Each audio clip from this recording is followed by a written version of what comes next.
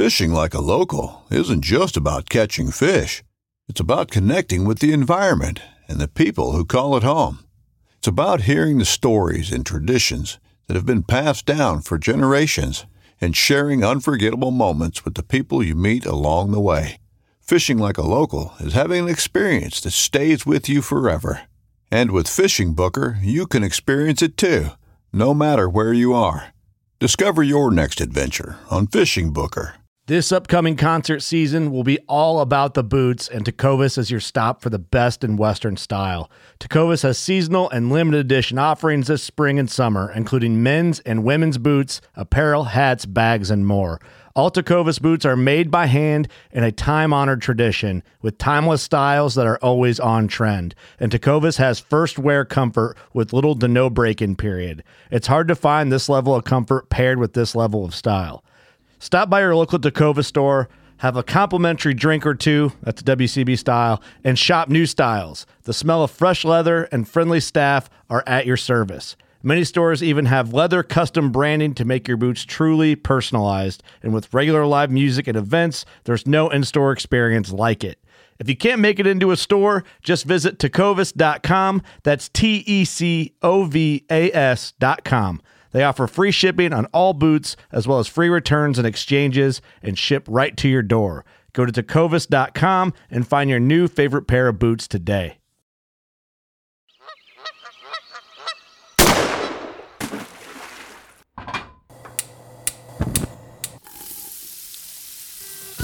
Join Justin Townsend and the Harvesting Nature crew as they explore the world of cooking wild fish and game while sharing recipes, tips, tricks, and lessons learned from their pursuit of wild food.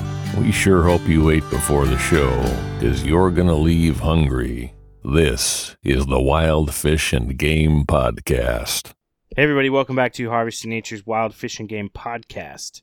Got your host here, Justin Townsend, and tonight, special episode, bringing it to you, number 2 for my travels up in the great state of Oklahoma, my home state, many of you know, and tonight I'm sitting at the table with 2 very special guests. I will let them introduce themselves, but I'll tell you, they've been on the podcast before, and we'll talk about that in a minute, but I'll let Emily introduce herself first.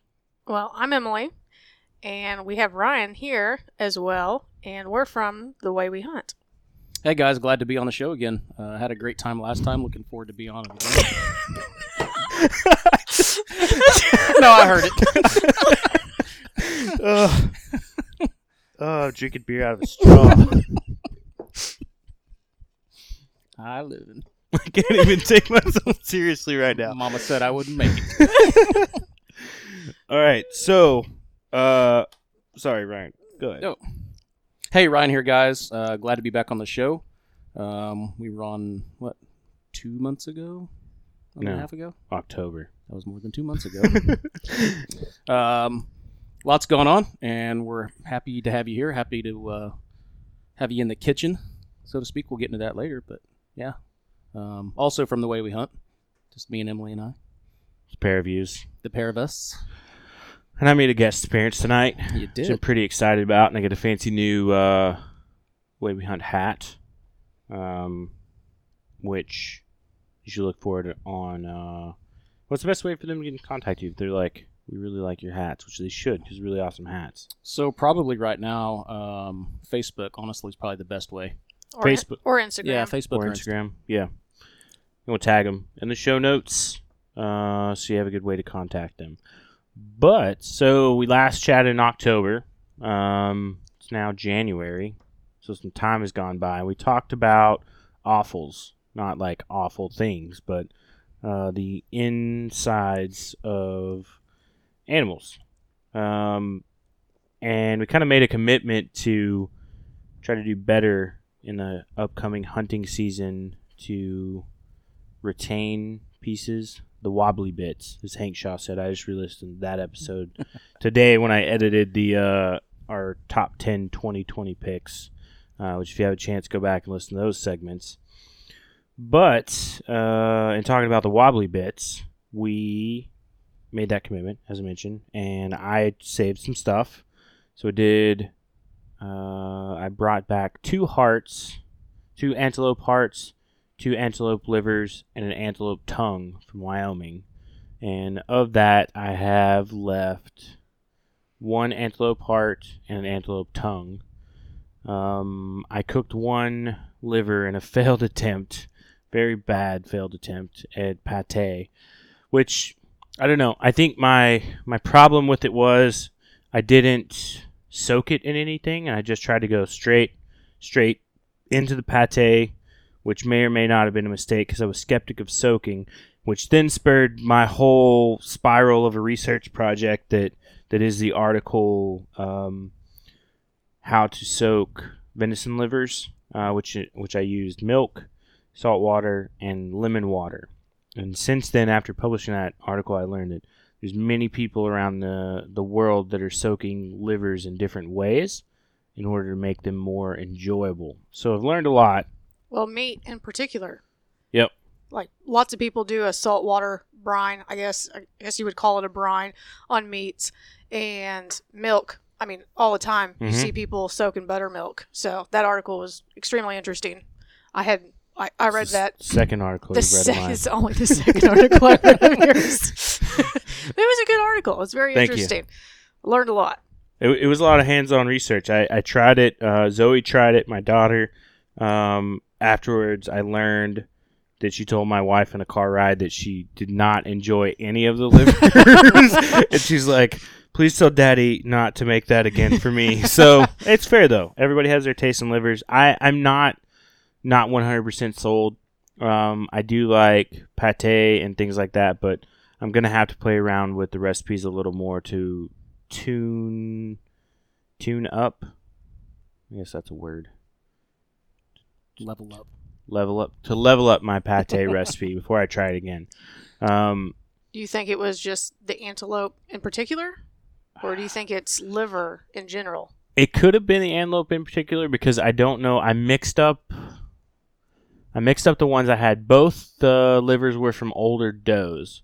So that could have been a contributing factor because I did learn in my research that older animals will bring on stronger flavors.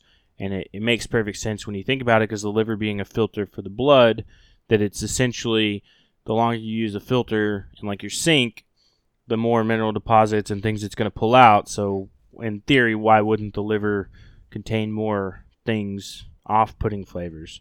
But I'm going to give it a go again. I may try it with another type of liver before I dive back to antelope because I was a little off-put by it. But I'm not going to wipe it off the menu.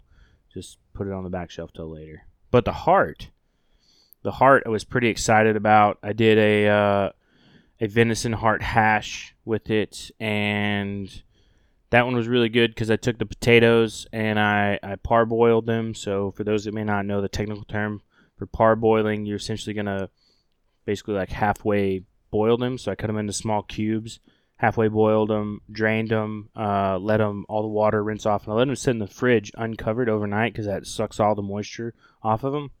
And then when I crisp them up the next day with little chunks of the venison heart, and I use some of the Traeger prime rib seasoning, which has a lot of like rosemary and super like meaty flavors. So it turned out really well. It was so good. It was kind of like a Colorado omelet minus the egg. That makes sense because I made a heart hash as well, but I didn't parboil the potatoes. I did it all I did the potatoes first, then added in. Well, no, I think I did the heart first, set it aside, then I did the potatoes for a little bit, added the egg in, and then re-added the heart to it.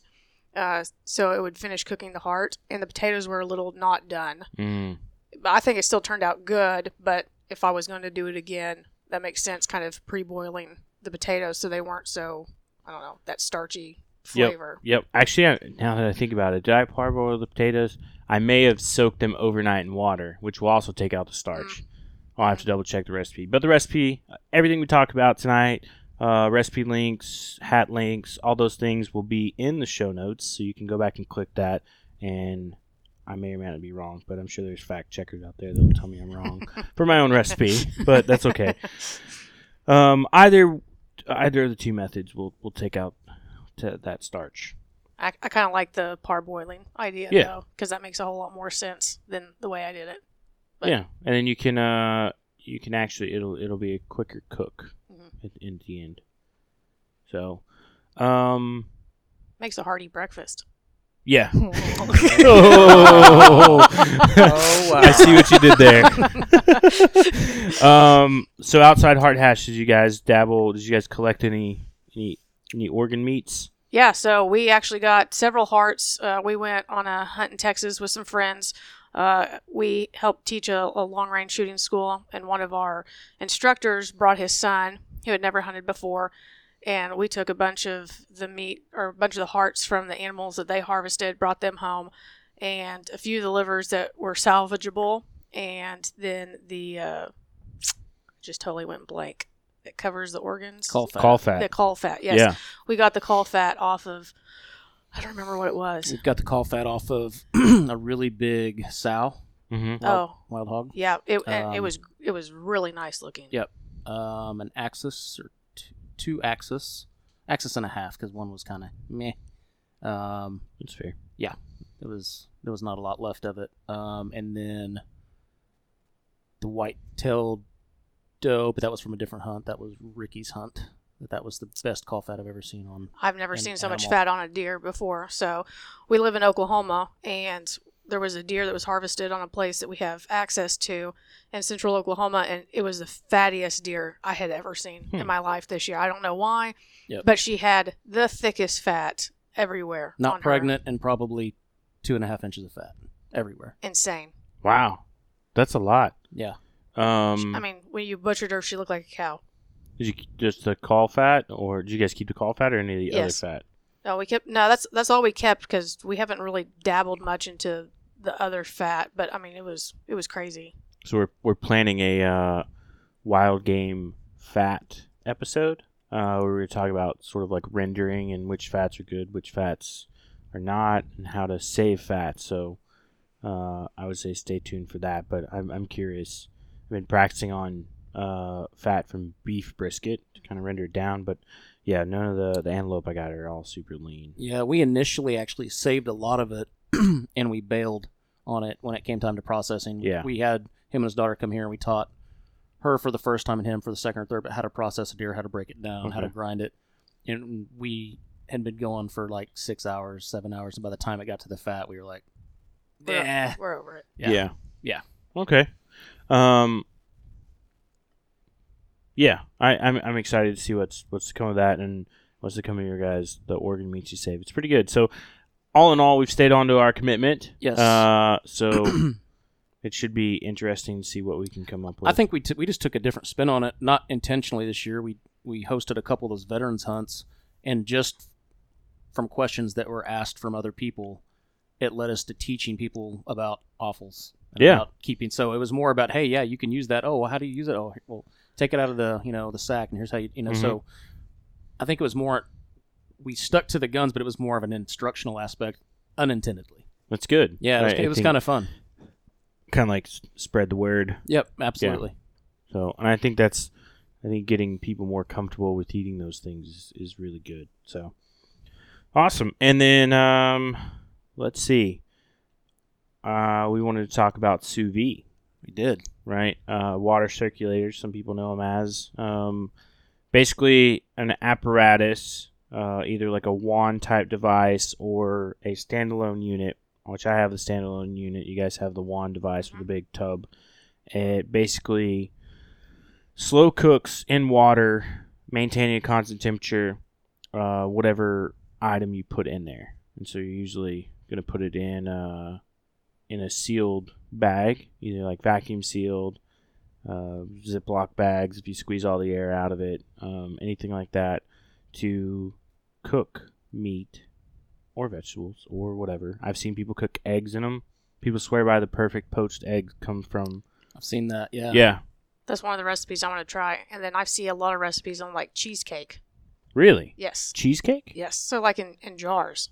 Oh, in jars. Oh, okay. I could see that. You lost me for a second. I was picturing like a cheesecake like in a Ziploc bag, sideways. Squeeze it out. I'm like, Yeah, because technically what sous vide is, the translation is under vacuum. Mm-hmm. So Yeah, a big fluffy cheesecake under vacuum I don't think would be fluffy. No. No, I don't think so. But I could see it in jars. Yep. That would be cool. And then I've seen a lot of people do like blueberry vodka infused stuff. So they do like fruit infused alcohol in the sous vide, That's pretty cool. also in jars. So they're basically pasteurizing it. I see, because they're not bringing the alcohol to temp so that it would burn off, but it's enough that it'll pull the extract out of the fruit into the alcohol. Oh, that makes sense. Yeah, that'd be hard to do on a stove without like hitting like maybe not a flash point, but a point where you're burning off alcohol. Yeah, I think just that consistent temperature would be a hard thing to well, maintain. and because it's enclosed. Oh, there's that. Because if you say, like, if you think about how you produce alcohol, you have the alcohol there, and then you condense it. Sure. And so as that alcohol vapor leaks off, you're essentially making more potent alcohol. But since it's enclosed, I wouldn't want to overheat it, though. You would end up with, like, a bomb. Yeah, a bunch of little mini stills in your sous vide machine. Yeah. But either way, sous vide is great for wild game because it allows you to maintain that slow, low cooking, but also retains the moisture in the meat, so you're not going to lose a lot in the cooking process because it's all contained in one. And I think that's probably the biggest thing. Like, you can add a lot of stuff to it too. Yep. So you can put your sauces, your marinades. Like, you can literally vacuum seal a marinade or a soup or whatever you want inside there, put it in the fridge, let it set for a couple days, and then put it in the sous vide and let it cook. And it's just going to be, the flavor is going to be even more infused. Yeah, and what I mean, this was kind of this was a Christmas gift for Emily, but researching it after the fact, and it's another thing. It allows a lot more leeway for those people that don't want to babysit their food. Mm-hmm. So you can throw a piece of wild game or steak or whatever, and let's say you set it at 130. It's never going over 130. So it buys you some time. If you need to run out to the store, if you need to do something, and you're not going to pull it off at exactly 2 hours. If you leave it in there for an extra half hour, extra 40, you're okay. Yep. It changes maybe some of the consistency. I've read a lot and we've experimented a little bit. Like fish. I think you can screw the fish up by doing that. It can turn it more mushy a little bit, but it's always medium rare or medium well or whatever the temperature you set. You can never go over that. You just cook it at that temperature for longer, which changes the consistency but not the doneness. So we've done a couple of those experiments, and it's really weird to leave a steak in there for like 3 or 4 hours, and you're just thinking, I'm burning the heck out of this thing. Pull it off, reverse sear it, and you're like, wow, this is great. That was amazing. Yes, exactly. We did during Thanksgiving, we actually sous vide duck breast. Nice. And I did like a great recipe that I always go to. It's like a pumpkin cream sauce with gnocchi and seared duck breast, but we did the reverse sear. We put the duck breast in the sous vide for like 2 hours and then pulled them off and seared them. And oh my gosh, so good. Which I feel like is probably the only way that you can eat duck breast. It's not bad. Yeah, you're not a duck fan? No, remember on the awful thing we were talking about? I do. Not a fan of. You would have liked it. waterfowl. So last night we recorded and we did a taste test of 3 different duck. I cooked them the same way, but so I was hunting with 2 of my cousins and one of their friend, and he does not like to eat shoveler. Okay, that makes sense. But so I always take that cue as like, there's probably a way I can cook it that you're gonna like it. Mm-hmm. But anyway, we did the 3 taste tests. So I put them in the smoker, red wine in the bottom, season them salt and pepper, hit a splash of red wine vinegar. In addition to that, coated them in olive oil, put them in the Traeger, cooked them 15-20 minutes covered, 15-20 minutes uncovered, and then we did a taste test. Mm-hmm. And we had, out of all the 3, he liked the shoveler the best. Really? Yeah. So I was pretty stoked about that. That's awesome. Yeah, made me happy. I also like the shoveler the best too. Not really like a fishy taste or a weird taste of the bottom of the pond. Of mud. Of mud. Yeah. No, it was good. So with that said, sous vide's the way to go. I like it. We've had ours since Christmas, and we've cooked quite a bit on it. It hasn't left the kitchen. It's not been that appliance that you use once and it gets put back in the box. It's just, what do you want to do sous vide tomorrow? Well, I mean, it's or easy. later today. Yeah, it's easy to do. So, I know you guys have been making some great videos too with it. What was the first thing you cooked out of it? Well, we did just steak, just to try. Just some steak that my parents brought down for Christmas. It was just beef steak. Mm-hmm. And we tried it for the first time, and it was good. They were thinner steaks, so I'm the only one in my family that likes rare. So mine was definitely not rare because everybody else wanted a more well-done steak. But, I mean, I was sold on it after that. How did you guys do it? Did you just put the steak in there? Did you put seasoning in with it? I think we just did salt, pepper, and garlic powder. That was it. Yeah. Yep, that was Just kept it. it real simple. And Nice. then a flamethrower at the end. Because life. You know, Yeah, you need Everybody needs a flamethrower. to sear it. And then after that, that's the only non-wild game we've done in it. That was the first one that we tried. And then after that, we did some backstrap and I think the very next thing was a test run for a video that we just released, but oh, that's right. I got some store-bought tikka masala from a recommendation from a friend of mine down in Houston, and so I wanted to taste kind of what the canned tastes like first. So we sous vide we mixed basically some elk and axis we had and cubed it up. And actually, I just dumped it was a complete experiment. I dumped the entire bag of tikka masala into The jar into the bag. yeah, just dumped it right into the bag. Did the water immersion. We don't have what's the big vacuum sealer? Chamber seal. We don't have a Chamber, yeah. Yeah, we don't have a chamber sealer, so it's kind of hard to do liquids. So we just did the Ziploc water immersion. Dip it down in there and burps all the Squeeze water out out. there, yeah. And we just cooked that for like 3 hours at 130 degrees with the sauce in it and everything. Nothing else. And it was off the charts phenomenal. The only thing that wasn't, it was just 130 degrees sounds hot, but once you plate that, it's not super hot. So we just heated it up real quick, but it was fantastic. Nice. And elk and the axis were tender as it was because I believe they were probably, I think, backstrap chunks that we had left over, and we just stuck them in there. So they were already tender, but then the sous vide just made them stupid. They just fall apart in your mouth. Oh, man, that sounds great. Yeah. I'm hungry all over again. Yeah, that was the second thing, and I think that may have been the next day. So I think we opened it,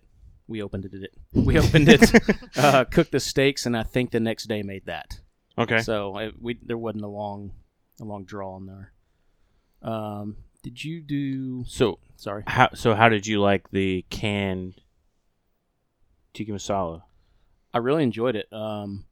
It reminded me more of what I think I was used to. I hadn't had it in a while from a real authentic restaurant.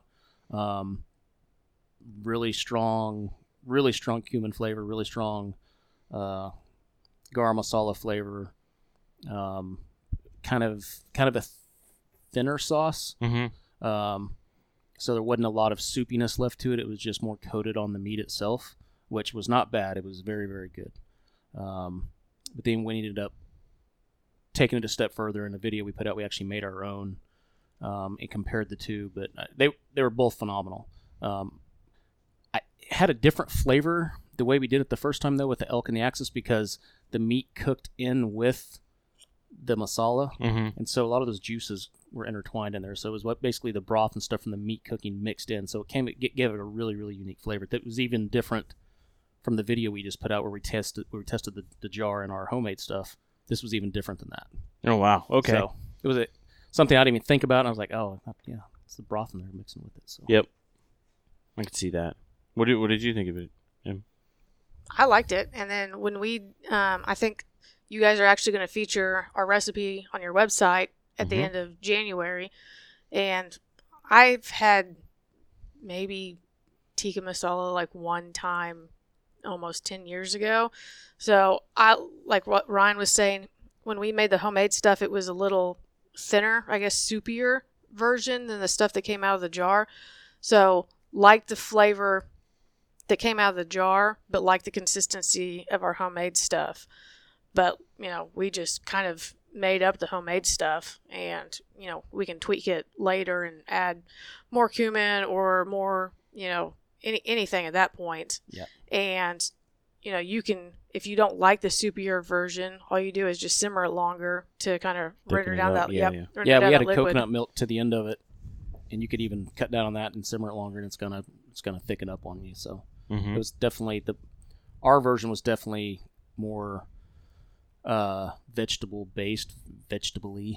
It was a lot fresher consistency to it. The taste, the smell, the aroma that came off of it was definitely a lot more fresh. So. Or you could add a cornstarch or tapioca starch to it to thicken it up. Thicken it up at the end. Yeah. Yep. That's what I was thinking about too. But Ryan said that he really liked kind of that more thin consistency that it came up with the ones that we made. He says he thinks it's more I think traditional. I think it's more traditional. I mean, every place that I've ever been that's had tikka masala, that was traditional. It was been more of more watery based. Mm-hmm. Yeah, I could get a spoonful of it along with the meat. So yep. I really enjoyed that. It's kind of think of it like a soup and a sauce. Sure. One, if that makes sense. Yep. Yeah. So what's the next thing you guys cooked after the tikka masala? Did you sous vide any of the bear or the hog for your sausage balls? No. Okay, so then it would be wild hog pork chops. Ooh. Oh, yeah. Yep. So I just did a real basic salt, pepper, Ooh, those look good. olive oil, garlic. I don't know if there and then I put rosemary, fresh rosemary. So our garden made a lot of rosemary this year, and right before the freeze, I harvested all of it and just threw it in the freezer. And so I just have a bag of fresh rosemary in there that we've been using quite a bit of in the off season. And Ryan's pork chops turned out super tender, and my pork chops were a lot more tough, and I don't know why. They were cooked exactly the same, 2 different bags, but cooked exactly the same. So I don't know if it was just because it was just a different animal. Nope, they were the same animal. Different portions. Different portion of the backstrap. I was about to say fore or aft. Fore or aft of the pig. Yeah. The front portion or the back portion are unknown. The port and the aft. Yeah. Yeah, it was really weird because I was actually editing a video. She hands me mine. I was like, wow, this is so good. She's a little tough. Kind of looked at her like, you're crazy. And so I had her try mine. She was like, no, it's completely different than I tried the one she had, and it was. Huh. Yeah, it was super bizarre, but it wasn't tough. No, definitely not tough. I mean, but still was not what I had experienced with us cooking sous vide up to that point. So I was a little surprised, but I don't know. I guess it's just something that happens with wild game, is what it is. But it still had, gosh, it was great flavor. Yeah, it was. Yeah, it was pretty off the charts good. And then the turkey that we did with the tikka masala, because I guess chicken is the normal thing that you do with tikka masala.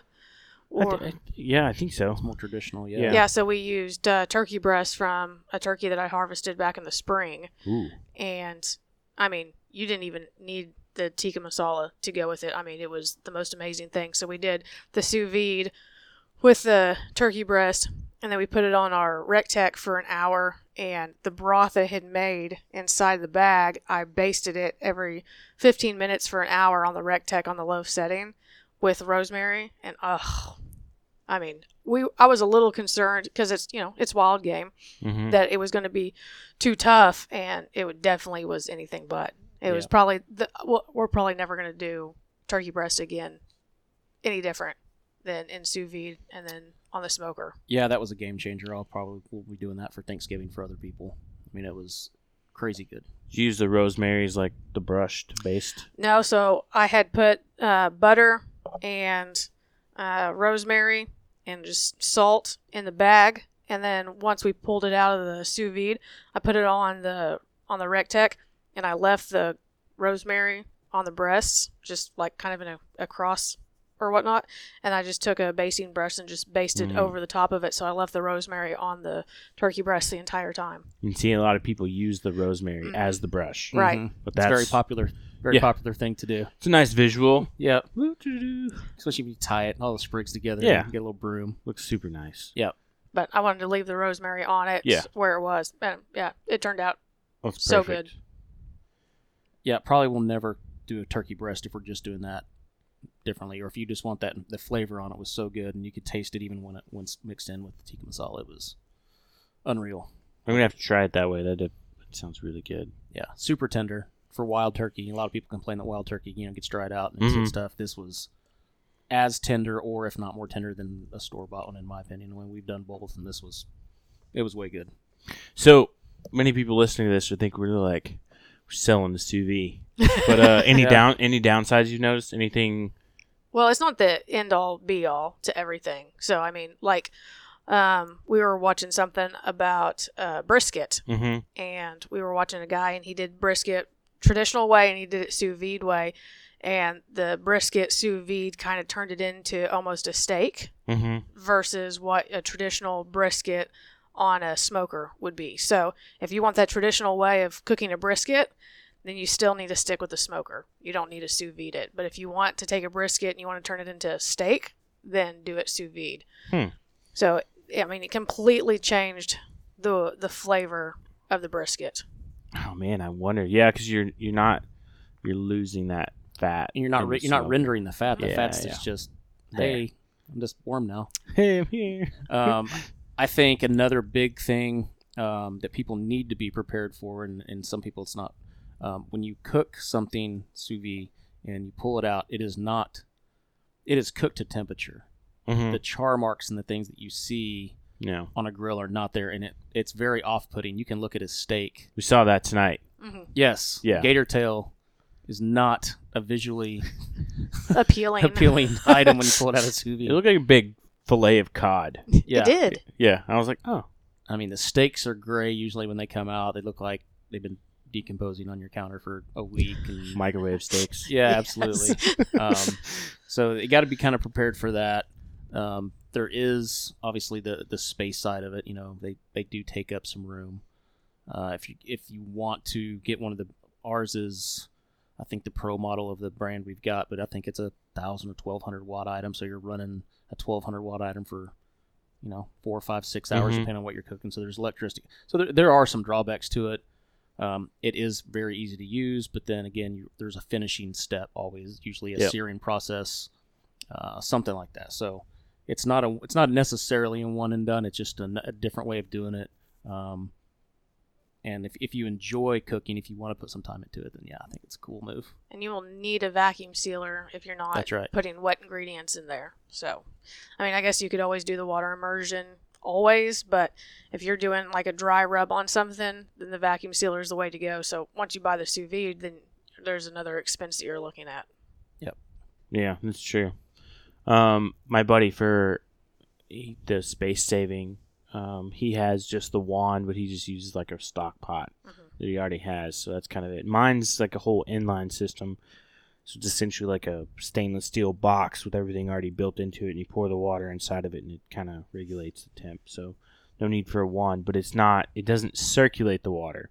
It just brings the water to that temp. So there's a heating element in the bottom. Yeah, it's different. That brings up another, people, a lot of times you have to make sure whatever you're using stays underwater. That's a whole other thing so there's usually a clip involved. Yep. I mean, you start putting stuff in, it starts floating to the surface, and you're like, well, that's not supposed to happen. Racks and clips and yes, absolutely. So, but technically, if you get the air out of it, like it most times sinks. I've seen people use coolers.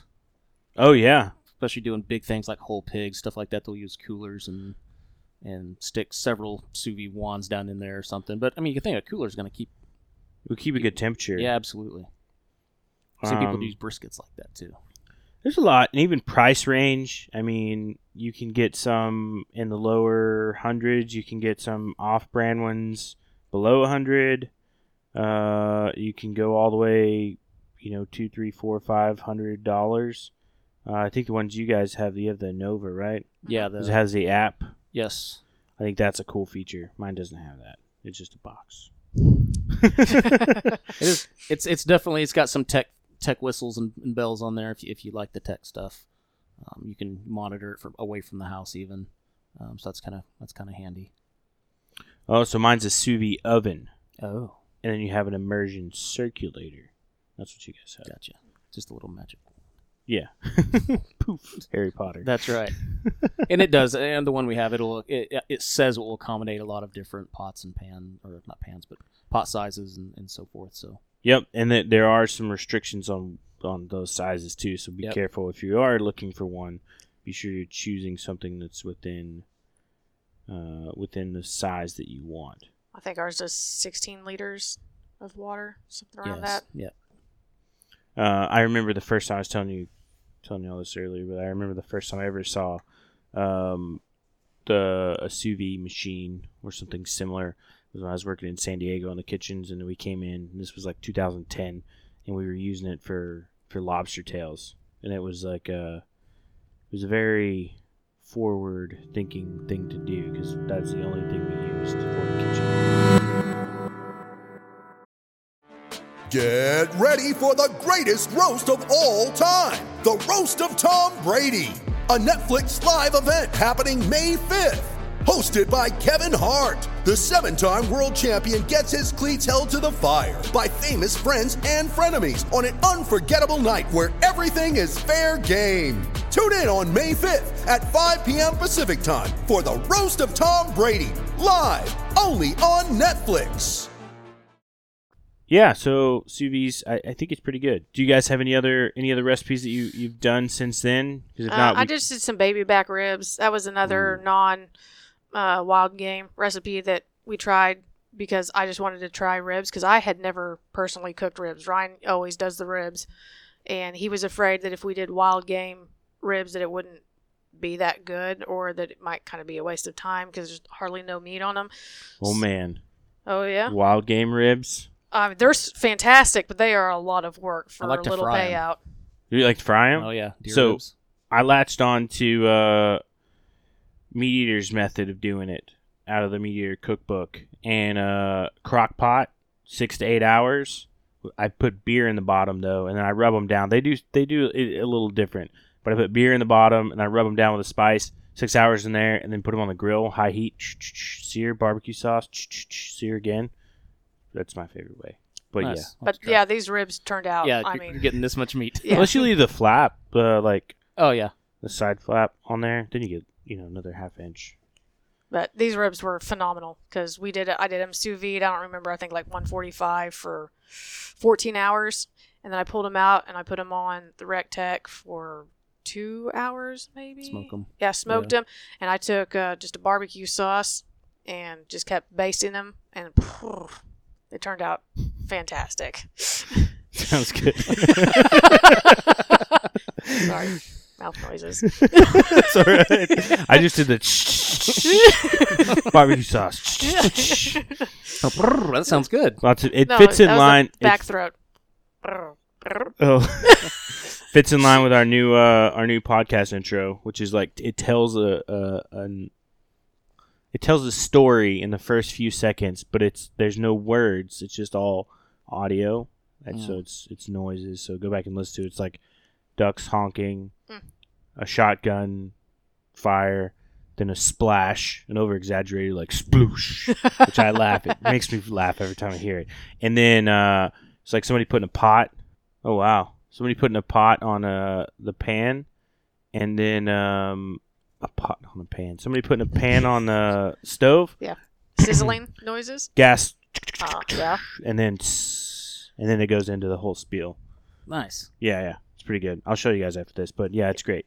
Go back and re-listen to it if you haven't. I'm sure you heard it if you started this episode because we launched it on the first episode of 2021. Yeah, there we go. But I don't know why we got down there.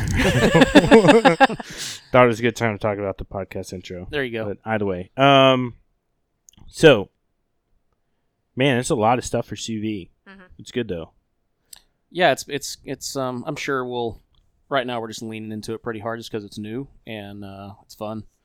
And we're kind of experimenting, but I think we'll just use that. I mean, it's going to eventually find its way around to just kind of working its way into our normal cooking routine, and it won't be an everyday thing like right now it kind of is. But it'll come around to where we're going to pick and choose the best parts about that and utilize it the best way, I think.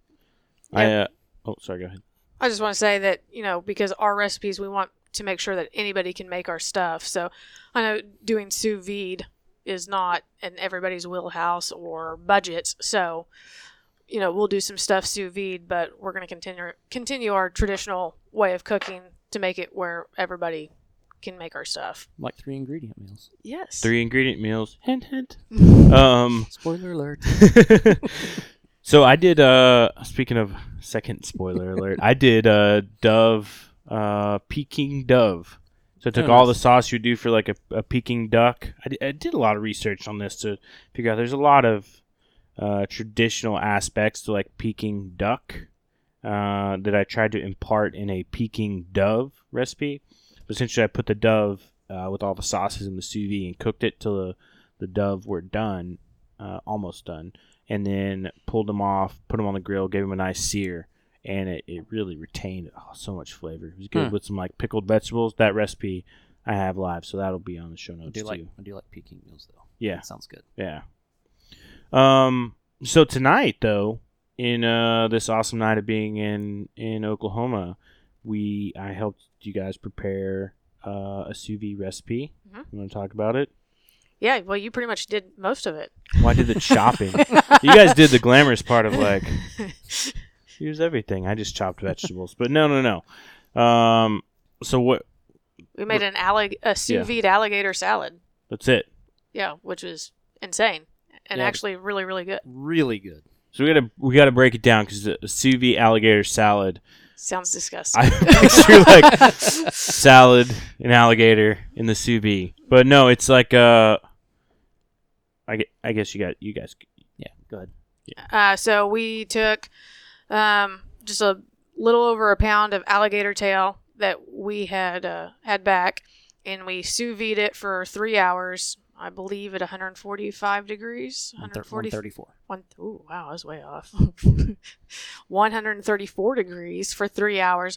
Just added salt, pepper, olive oil, and garlic to it, and did a water immersion in it. Made it super tender, and then the rest of the recipe was super simple. It was just celery, and Honeycrisp apple. Let's see. Walnuts that we toasted, a zest of a lemon, Dijon mustard, curry powder, mayonnaise.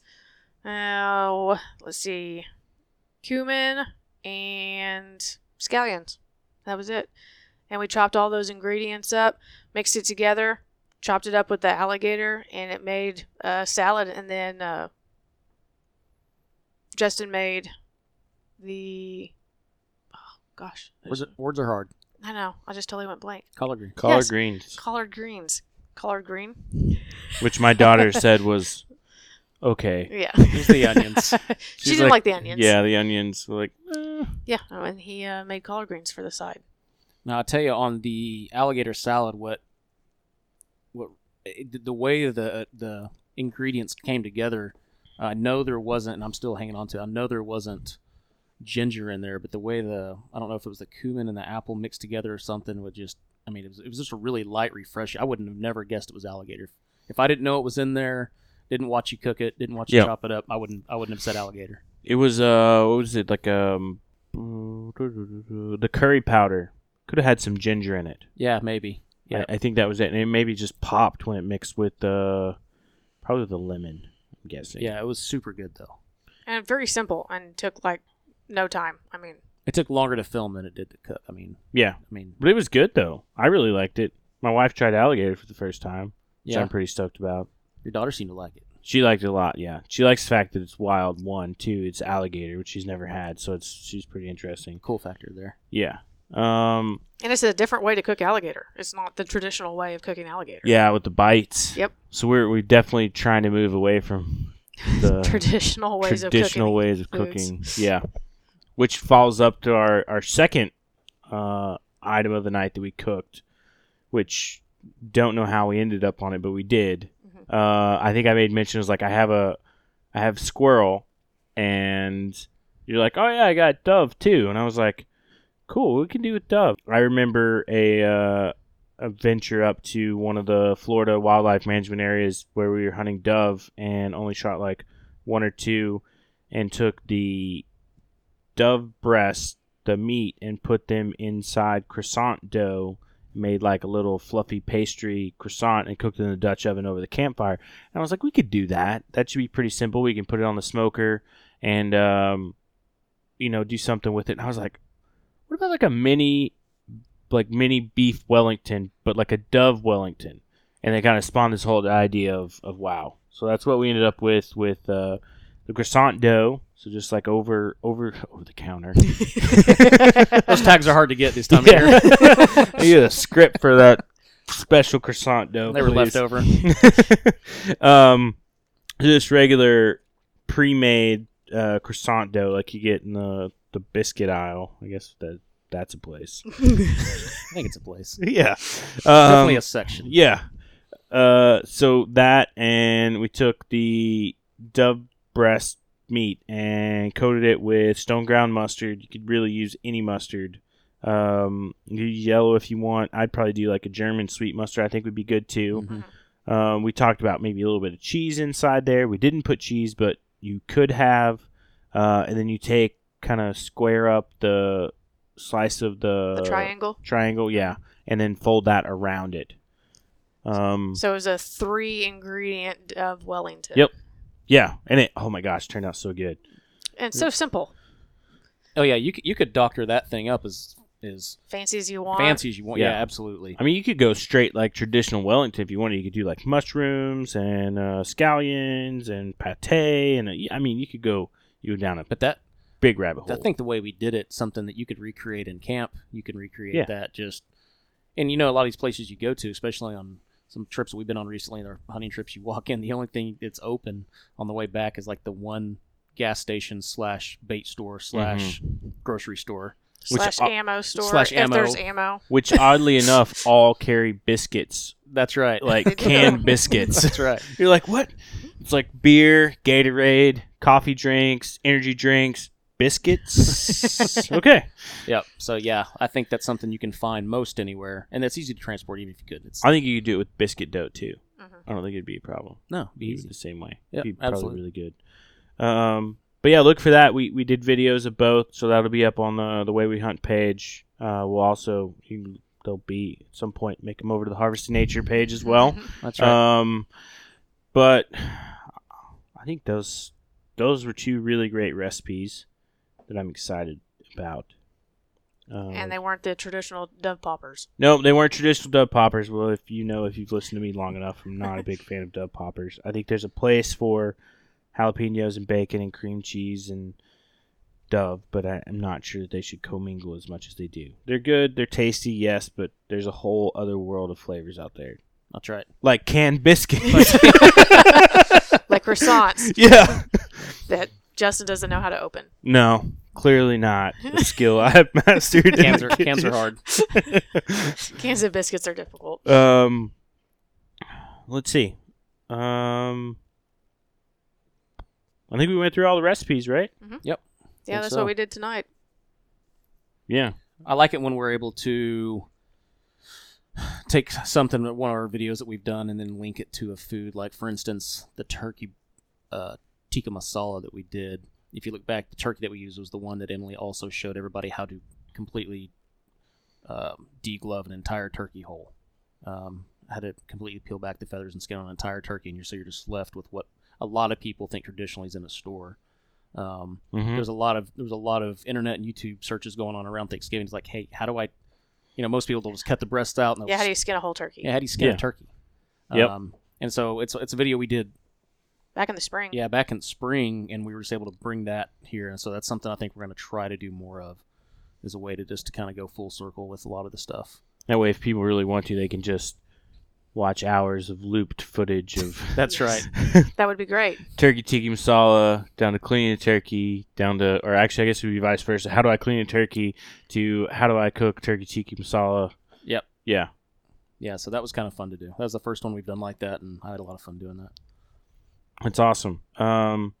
Anything else you guys want to bring up? We may be going bear hunting in June if Canada opens their borders. So yep, we've got another bear hunt lined up. It's paid for. It's everything's set. We're just waiting on the gate to open. Yep. So, and that would be a really great long video if we get to go. Yeah, be the same place as our last bear hunt video. We're going to be taking some really special friends up there with us from up at Two Hats Ranch and then down at 345 Ranch. So we got our Michigan friends that do a lot of veteran stuff with us, and then our Texas friends that do the same thing. We're kind of bringing them together to go on a big hunt together. So Nice. yeah, it should be a lot of fun. We're looking forward to that. We just launched part 3 of our Two Hats Ranch 2020 Special Youth Challenge hunt. So Emily went up there for a week. They take 6 kids. I think they was 6 this year. 6. And they take them on, basically, it's if not the first time hunt, they're very new to hunting, and all these kids up there have special challenges one way or another. And it's so cool just to go up there and hang out with them and talk to them and see the excitement on their face and them learn how to hunt, whatever. So very, very touching stuff. Or kids that never thought that they would ever be able to hunt, and they have special equipment up there that allows these kids that, like one of them was able to use like a mouthpiece to shoot his gun. Oh, wow. Yeah, because he was unable to shoot his gun. So I think that was the first video that you've done, or have you done that one yet? No, that one's coming up. Okay. We just released part 3. We're trying to do them once every week or every couple weeks to allow each kid to kind of have their own moment, on the internets. Their spotlight. Yeah, on the interwebs, and then we're gonna do a big combined video after that. But Parker was our last one.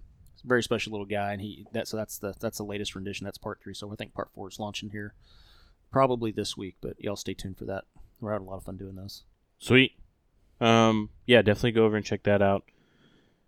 As we're winding down, last thoughts, takeaways, alibis. I'm just glad that you came up. Yeah, I'm glad I got to come up too. I haven't seen you in person since 2005. Yep. Since we, not to date ourselves, but since we graduated high school. Yeah. So, yeah, it's been a long time. But it was good because I brought the family up. They got to meet you, hang out for a bit, pet your dog, watch TV. Cat screamed at them. I mean, it was a great time. It was good. That's all right. My 10-month-old screamed at the cat and waved. So that was great. And he gave lots of verbal background noises. Yes. So made an appearance in all the videos. He did. Yes, he did. So, Ryan, you got last thoughts, alibis? No, just stay tuned for more, I guess, from us and you. I think we're going to be doing a lot of cool things in the future. We got some cool stuff lined up. Kind of kicked around the idea of tonight of some trips, maybe. Co-mingled trips. So, collab going on there. So, yeah, we're just really excited to kind of be part of the team, and thanks for having us on. Yeah, absolutely. It was fun. Thanks for having me up and for providing alligator and Dove Wellingtons. They were delicious. And look forward to next time. I will say this. I should have plugged it at the front, but I'll talk about it now. We are still doing hats for reviews, so they've been slowly trickling in. Once I get back to home and we start back up on our regular podcast intervals, we will be reading more of those 5-star reviews and giving away hats. So all our podcast links now have the ability to hit a link. It will take you to a page where you can rate the podcast. So you can rate it and leave a review. Those written reviews give you an opportunity to get a free Harvesting Nature hat. So we'll give you a shout out on the podcast, read your review, and then you pick the hat. We'll send it to you. Which Ryan actually won one of them, and he's wearing it right now. Yeah, I didn't realize it was him until after I ordered it, and I was like, wait, this dress looks familiar. But no, he's wearing the camo dad hat, which is, you don't have to be a dad to wear, obviously. No, it's a nice hat. I like it. Yeah, it's super comfy. I have one too. Yeah, go check those out. Go in the shop, use podcast20 for 20% off. Thanks, everybody, for listening. Be sure to smash that 5-star button. Tell us what we're doing wrong. Tell us what we're doing right. As always, go check out these guys on social media, The Way We Hunt. And when you're done checking out their social media profiles and YouTube channel, go over to the Harvesting Nature page. Give us a like, too. All right, guys. Thanks. Have a good night.